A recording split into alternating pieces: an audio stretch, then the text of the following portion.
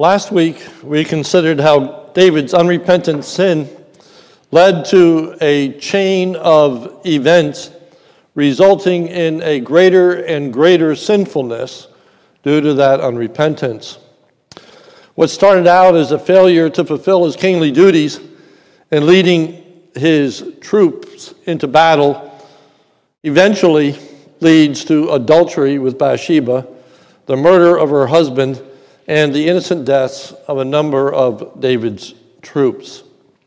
So how does God feel about David's actions, what David had done? Well, we ended last week on 2 Samuel chapter 11, verse 27. The end of that verse reads, "But the thing that David had done displeased the Lord." Certainly, God did not approve of what David had done, and God was upset with what David had done.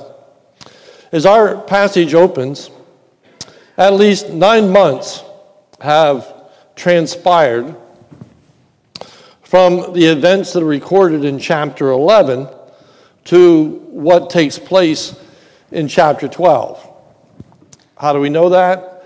Well, the answer is because in chapter 12, verse 14, David's child by Bathsheba has already been born. So at least 9 months have transpired from David's act of sin to David's repentance. At least 9 months, perhaps a year. And all that time, David still did not confess his sin, and he was unrepentant. One might wonder what was going on in the heart and mind of David in that 9-month period of time. Well, the reality is we don't have to wonder. We are told in Psalm 32, David's thought process and what was taking place in that particular period of time. And in a few weeks from now, on a Sunday night, we're going to be spending some good bit of time in Psalm 32 to try to ascertain David's process of seeking forgiveness and repentance. So what does God do since David was still unrepentant? What does God do? Well, first of all, God exercises great patience and will lead David to confession of sin and repentance. David is under conviction in this period of time, but does not confess and does not repent. Psalm 32 tells us that he's under conviction, for it says, "For when I kept silence, my bones waxed old from my roaring all the day long, for day and night your hand was heavy upon me. My strength was dried up like the heat of the summer." David was under conviction, but he did not confess, he did not repent. So this morning we want to look at the events surrounding David's confession of sin. David's confession of sin. What's the process? Well, first of all, God sends Nathan the prophet to confront David concerning his sin. Verse 1. "And the Lord sent Nathan to David." It should be noted that the events that take place in chapter 12 are initiated by God and demonstrates God's great grace in dealing with David. God sent Nathan to David. And God uses a story to open David's eyes to see his own sin. So let's take a look at this story that God uses to bring David to understand his sinfulness. In this story, there's a man who is rich, and there's a man who is poor, verse 1. "And the Lord sent Nathan to David. He came to him and said to him, there were 2 men in a certain city, the one rich, the other poor. The disparity of the riches of these two are described, verses 2 and 3. The rich man had very many flocks and herds. The poor man had nothing but one little ewe lamb." So there's a great disparity in their riches and their poverty. The poor man had a great concern for this one lamb that he possessed.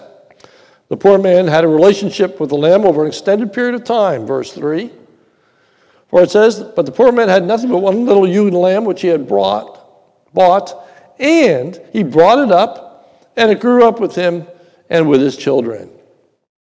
The poor man nurtured and cared for the lamb is found in the words in verse 3. It used to eat of his morsel and drink from his cup and lie in his arms. So he loved, he carried, he nourished this lamb. And the poor man showed love to the lamb and had a great emotional attachment to it. For it says at the end of verse 3, and it was like a daughter to him. So this lamb was like one of the family. That's how precious the lamb was to this man. The rich man took the man's lamb rather than one of his own. Verse 4. Now there came a traveler to the rich man, and he was unwilling to take one of his own flock or herd to prepare for the guest who had come to him. But he took the poor man's lamb and prepared it for the man who had come to him. That's the story. Now we have David's response. And most likely this story was brought to David for a judgment. For one of the things that the kings did was they were to hear crimes, hear offenses, and pronounce judgment. And so this story is told to David so that David would make a declaration as to what should occur. What's the right thing to happen in this instance? Well, David becomes outraged at the conduct of the rich man, verse 5. Then David's anger was greatly kindled against the man. Literally, David was enraged by what the man had done. He thought it was terrible, despicable. It was awful. So David pronounces judgment on the rich man. End of verse 5. And he said to Nathan, as the Lord lives, the man who has done this deserves to die. So David's pronouncement is, this person should be put to death for having done such a thing as taking this man's one and only lamb. David then describes the fault in the rich man. Verse 6 says that he will restore the lamb fourfold because he did this thing, and now here's the ultimate fault, because he had no pity. He had no pity. The rich man did not think of the effect that this taking of the lamb would have. He didn't think it through. He had no compassion, no concern for the well-being of this poor man. So his heart was cruel. Nathan then confronts David over David's own sinfulness. Verse 7. Nathan said to David, you are the man. You are the man. In this story, David, you are the rich man. Well, how was David the man? I'd like to point out a few things in this story. First, like in the story, David had taken Bathsheba, the one wife of Uriah, rather than David having a relationship with one of his own many wives. So he took what did not belong to him. When this man had but one wife, David had many wives. Like in the story, Uriah had a tender relationship to Bathsheba. He had cared for her. He had provided for her. He had literally held her in his arms. David had no such relationship to Bathsheba. David's only relationship to Bathsheba was one of lust. He did not even know her. Didn't know her name until he inquired. Didn't care. Didn't care about her, didn't care about her name, really. Didn't care when he found out that she was married. Didn't care when he found out that she was the granddaughter of Ahithophel. We looked at all those things last week. He had no pity, no concern. He was indifferent. He did not think about the effect of his actions upon Uriah when he had a sexual relationship with her. He did not care about violating Bathsheba and the emotional stress that it placed upon her and the way in which she's going to lament her husband after he dies. He was so heartless and so cruel that he actually arranged for the death of Uriah. He was without pity. He was without compassion. He was the man. So I'd like to stop right here and just ask the question, what are we to learn about David's outrage? The fact that he's so angered by what this man has done and determines that this person should be put to death, and yet in his own life is unrepentant, in his own life hasn't come to the grips with what he has done and has not confessed it before God. What are we to learn from that? Well, first of all, it is easier to see the sin in others, even when the sin is lesser than our own, than it is to see our own sin. Let me say that again. It's easier to see the sin in others, even when that sin is lesser than our own sin. In the book of Matthew, Jesus says this, "Judge not that you be not judged. For with the judgment you pronounce, you will be judged, and with the measure you measure, it shall be measured to you. Why do you see the speck that is in your brother's eye, but do not notice the log in your own eye?" The speck in the eye of the rich man was that he did not have pity upon a man and his lamb. The log in David's eye was that he didn't have pity upon human beings. He didn't have pity upon a man and his wife. That he did not care about what he had done, but readily saw the wrong in what this rich man had done in taking the lamb. David could not see his wrong. There's a lesson to be learned, and that is how often it is that we find fault in others when we have even greater faults of our own. That's how deceptive sin can be. Second, we learn that when we see the sin in others, it should be a source of self-condemnation. Let me say that again. When we see the sin in others, it ought to be a source of self-condemnation. David is outraged by what the rich man had done, but at this point is indifferent to his own sin. David saw that the man who had taken the lamb of this poor man was worthy of death. But David failed to see his own worthiness of death. How much more David should have seen himself as worthy of death for what he had done. In Romans chapter 12, verse 1, it reads, "Therefore you have no excuse, O man." It's talking about how we know that we are all sinners before God. Romans 2 tells us how we know that we are sinners before God, how we are without excuse. For it says, "Therefore you have no excuse, O man, every one of you who judges, for in passing judgment on another, you condemn yourself." Why? Because you, the judge, practice the very same things. We know that we are sinners because we find fault in others for doing certain things when, in fact, we do the very same things. Now, you apply this to David, and David's condemnation of this man was actually self-condemning. It shows that David knows what is the right thing to do, what is the wrong thing to do. And David chose to do the wrong thing. So now let's look at the fault that God finds in David. The fault that God finds in David.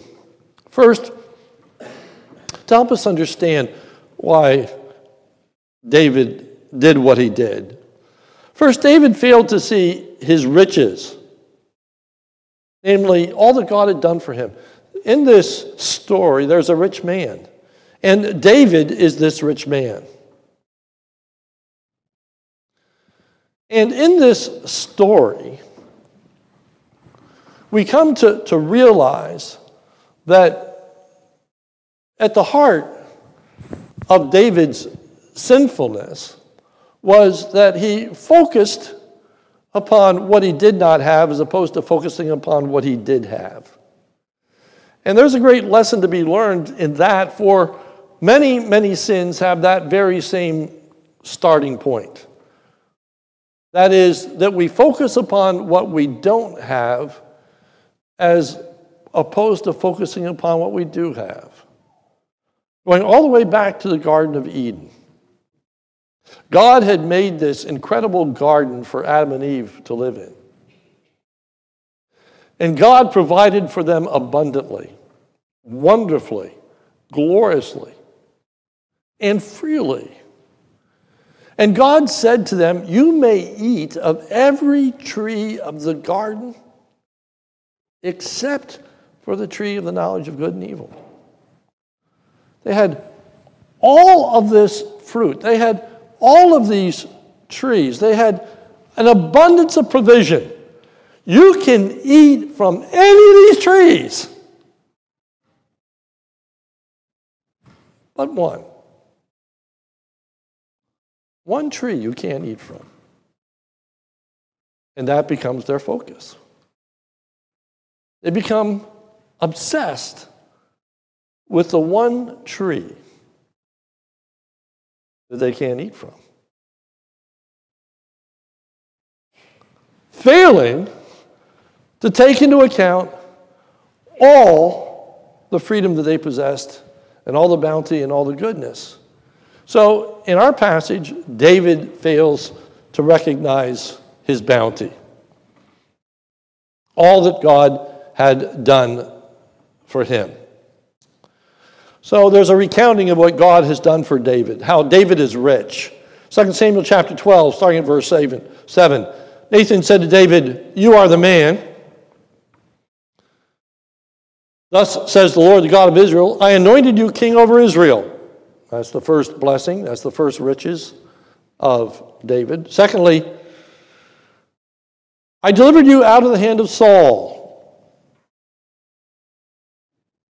Thirdly, verse 8, "And I gave your master's house and your master's wives into your arms." Into your arms. It's the same phrase for the relationship that the poor man had to his lamb. It used to lie in his arms. David had many wives. He did not reflect upon that. Just as the rich man had many lambs. He focused on the wife he did not have, as the rich man focused on the lamb that was not his own. David failed to focus on Saul's being removed as king for his disobedience. And yet, David is going to be disobedient to God. Verse 8, "And gave you the house of Israel and of Judah." And then at the end of verse 8, and he says, "And if this were too little, I would add to you much more." David, I gave you all of this. You're rich. You're rich. But you wanted the one thing you could not have. David showed a lack of appreciation for all that God had done for him. David failed to put into account all that he was putting at risk. But here is the most important element for us to take away this morning. And that is that David failed to see that his sin was ultimately against God. For notice verse 9. "Why have you despised the word of the Lord?" Why have you despised the word of the Lord? Despise is to treat without respect, to be disrespectful, to deem it unworthy, not to follow it, a failure to take it into consideration, to disregard it, to choose not to follow it. David had not followed the Word of God. Certainly, God's Word was clear about adultery. God's Word was clear about murder. But he totally disregarded it. He did not treat it with respect. He did not submit to God's Word. And failing to submit to God's Word, of course, he failed to submit to God. He also failed to cherish the promises that God had made to him. Secondly, David failed to see the depth of his sin. Notice verse 9. Why have you despised the word of the Lord? And now this next statement, to do what is evil. To do what is evil. It's a strong word.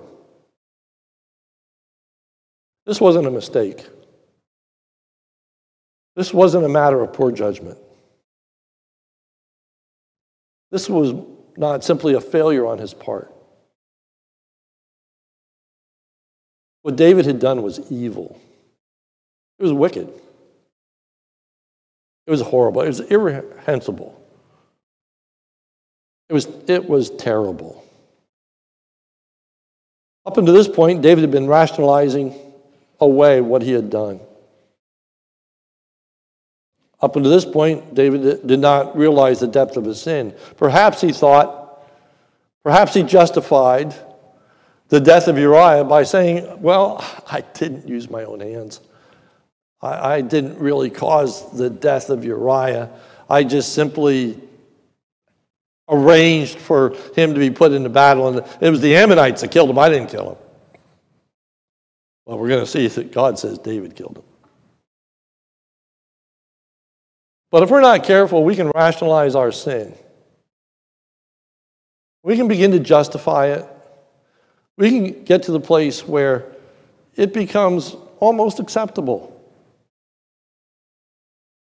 At least we can bring it down to a level where it isn't wicked.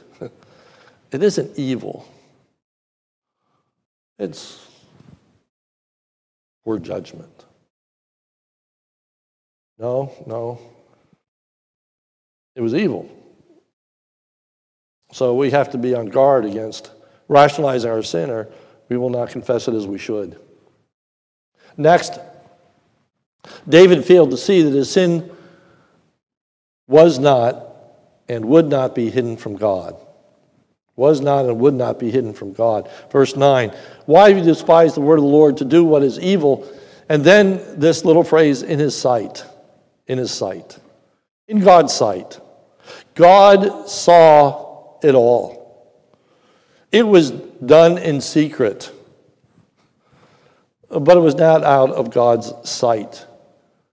Notice verse 9. Why have you despised the word of the Lord to do what is evil in his sight? And now there's this declaration. You have struck down Uriah the Hittite with a sword, and you have taken his wife to be your wife, and have killed him with the sword of the Ammonites. David, you have done this. You have done this. Who told God that? Who outed David? Who prayed and said, God, I think you ought to know what David did. Did Joab do that? Did Bathsheba do that? Who told on David? Nobody told on David. God knew it. God knew it. God saw it. God was every bit aware of it from day one. God knew it all. And God knows all about us. He knows our down sitting, our uprising, Psalm 139. He knows when we stand up. He knows when we sit down. Psalm 139 says that he knows our thought even afar off, meaning that God knows what we think before we think it. God knows what we think before we do. God knew what was in the heart of David the very moment he looked at Bathsheba taking the bath. He knew where it was headed. He knew it was in the heart of David. Nobody had to explain it to him. Nobody had to tell him. He knew it. He knew it. He knew it. David hadn't come to grips with any of that. David's only starting down this journey. And so God uses a story to help David understand. So why does God use this story of a man and a sheep in order to bring conviction to David? Well, I'd submit to you because often, conviction of sin begins with, keyword begins with, understanding what we have done and the way it hurts others. That's just the beginning. But for most people, that's where it starts. Knowing what I have done and how it hurts others.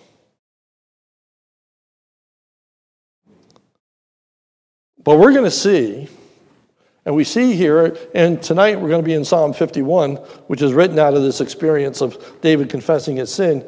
And there's just so much more light shed upon this chapter in Psalm 51. I hope you'll come back tonight. But you see, David has to move beyond realizing what he has done to Uriah and what he has done to Bathsheba, and as awful as all of that is, it's not just about Bathsheba and it's not just about Uriah. It's about God. It's about what David had done to God. And it's important for us to realize when we sin, it's not just about the harm that we do to others. And that's usually where it starts, and that's usually what brings us to our knees as we think about the effects, the fallout of what we have done to others. But it can never stop there. That's not true repentance. That's not true confession. We have to come to grips with what we have done against God. How we have despised his word, how we have violated what he says. What we have done is evil in his sight. If we understand that the true nature of sin is against God, and ultimately against God, then we begin to understand why it is that it is sinful for two consenting adults to have an illicit relationship to each other.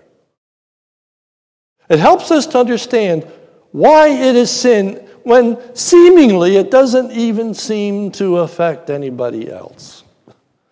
It doesn't seem to have any other people that are being hurt. As long as it doesn't hurt anyone, and as long as both parties agree, then what's wrong with it?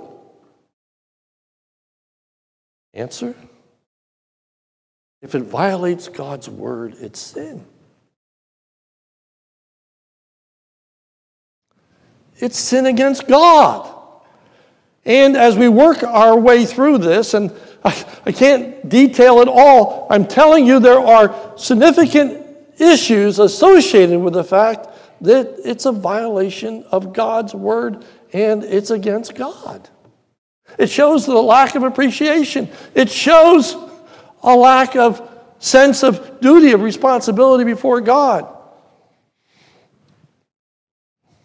Sin is ultimately against God, and we can never forget that. And if we keep that in mind, we will understand the nature of sin in the way in which it needs to be understood, in the way in which it will preserve us.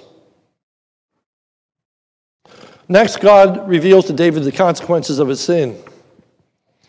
Verse 10, now therefore the sword shall never depart from your house. Consequence number 1. Consequence number 2, I will raise up evil against you out of your house. Consequence number 3, and I will take your wives before your eyes and give them to your neighbor, and he shall lie with your wives in the sight of the sun. I'm not going to go into any explanation of this at this time.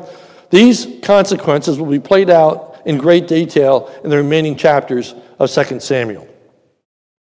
As we work our way through this book, we're going to see how all of these things come to pass, and all of the fruit and all the hardship and all the difficulty that's associated with us. We're going to unpack it. Just enough to say this morning there are consequences to sin. Consequences to sin. Next, David acknowledges his sinfulness. 2 Samuel 12:13. David said to Nathan, I have sinned against the Lord. I have sinned against the Lord. And Nathan said to David, the Lord has put away your sin, you shall not die. This simple statement, I have sinned against the Lord. This seems like such a flippant response. David says, I've sinned. Okay, all's good, it's over, done. David acknowledged, he said, I sinned. Come back tonight. Come back tonight. We're going to look at depth at what David says about his sin, Psalm 51. It's a psalm that depicts David's confession. This is just a summary statement. I'm not going to do it all this morning because we're going to look at it in depth tonight. His confession of sin. What does it mean to truly confess sin? That's tonight, Psalm 51, written out of this experience. God forgives David's sinfulness. Verse 13, Lord also has put away your sin. Lord has put away your sin. Remember, David had said that the rich man who took the poor man's lamb should die. Should die. How much more should David have died for what he had done? The penalty for adultery in the Old Testament was death. The penalty for murder was death. David should have died. End of verse 13, you shall not die. You shall not die. I've put this sin away.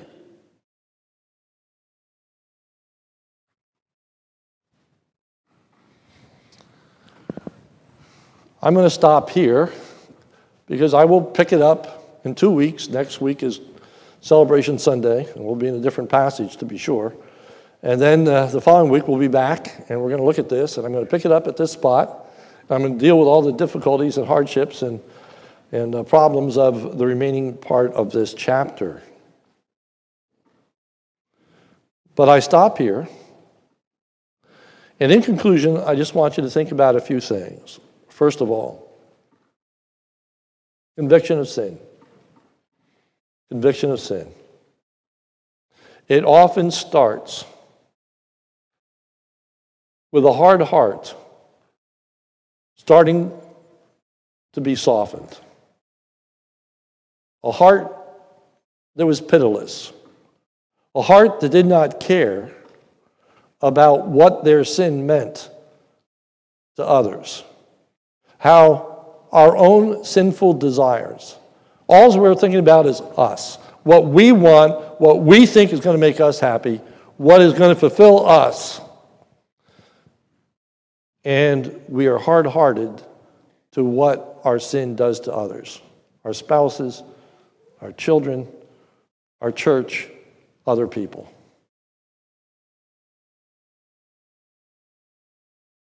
Confession and repentance starts with a heart that begins to realize what they have done. what I have done, how I've hurt my spouse, how I've hurt my children, how I've hurt the person I've sinned against, how I've hurt the church, how I've hurt.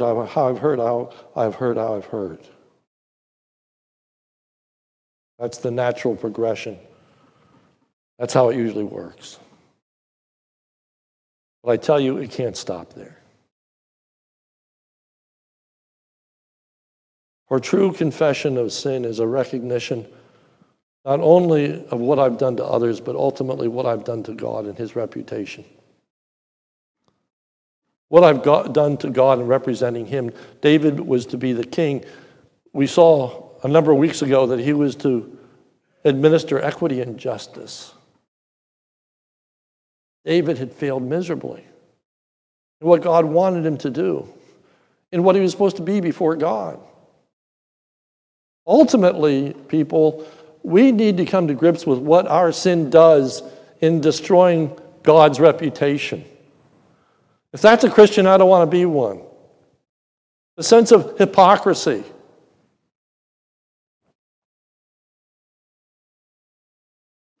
Forfeiting usefulness.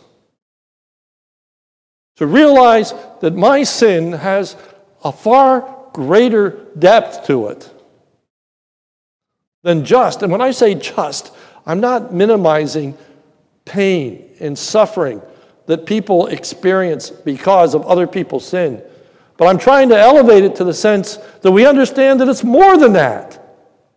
More than that. It's against the Lord. It's against the Lord.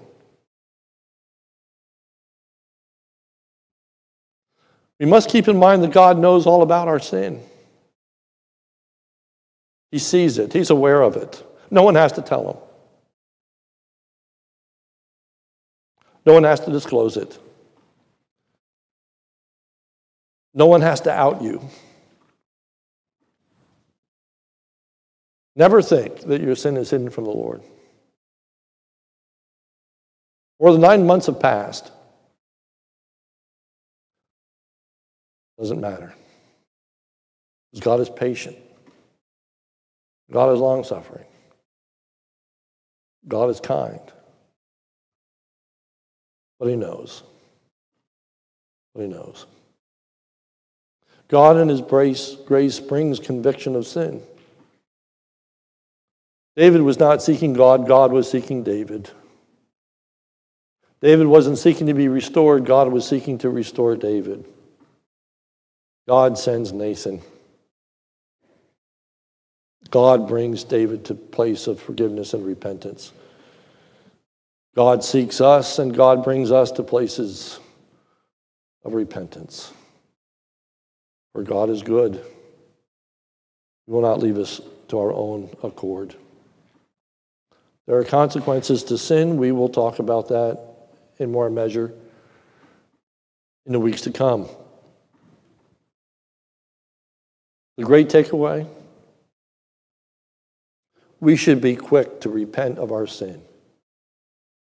Taking chapters 11 and 12 as a whole, if you were here last week, you hopefully will be reminded that I pointed out how David could have repented and broken the chain at so many places along the line. How David's failure to go out with his troops, if David would have just gone to battle like he was supposed to have done, none of this would have ever happened.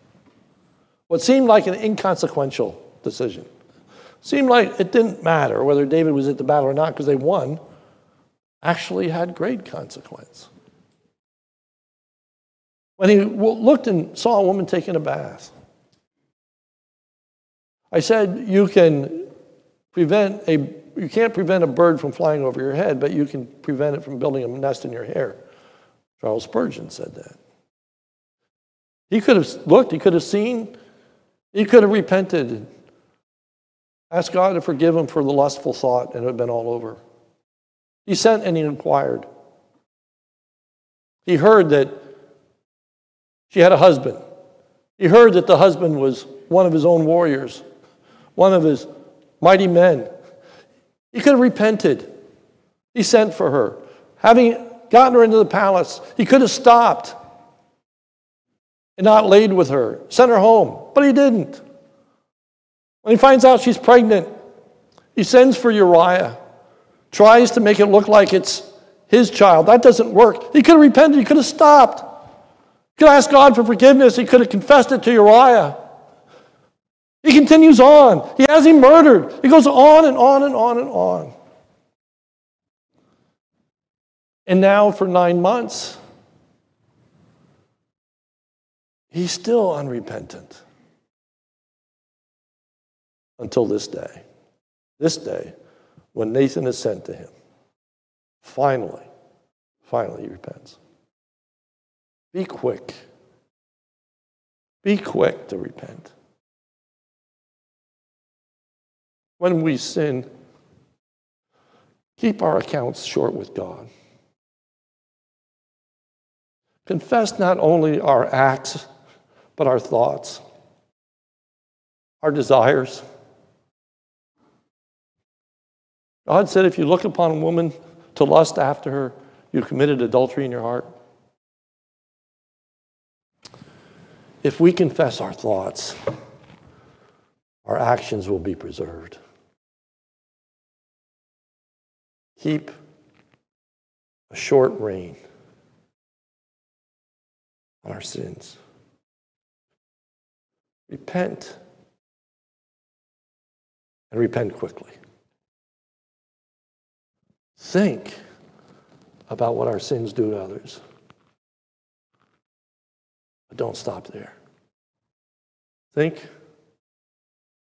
about what our sins do to God's reputation and our opportunities to serve him. Thank God.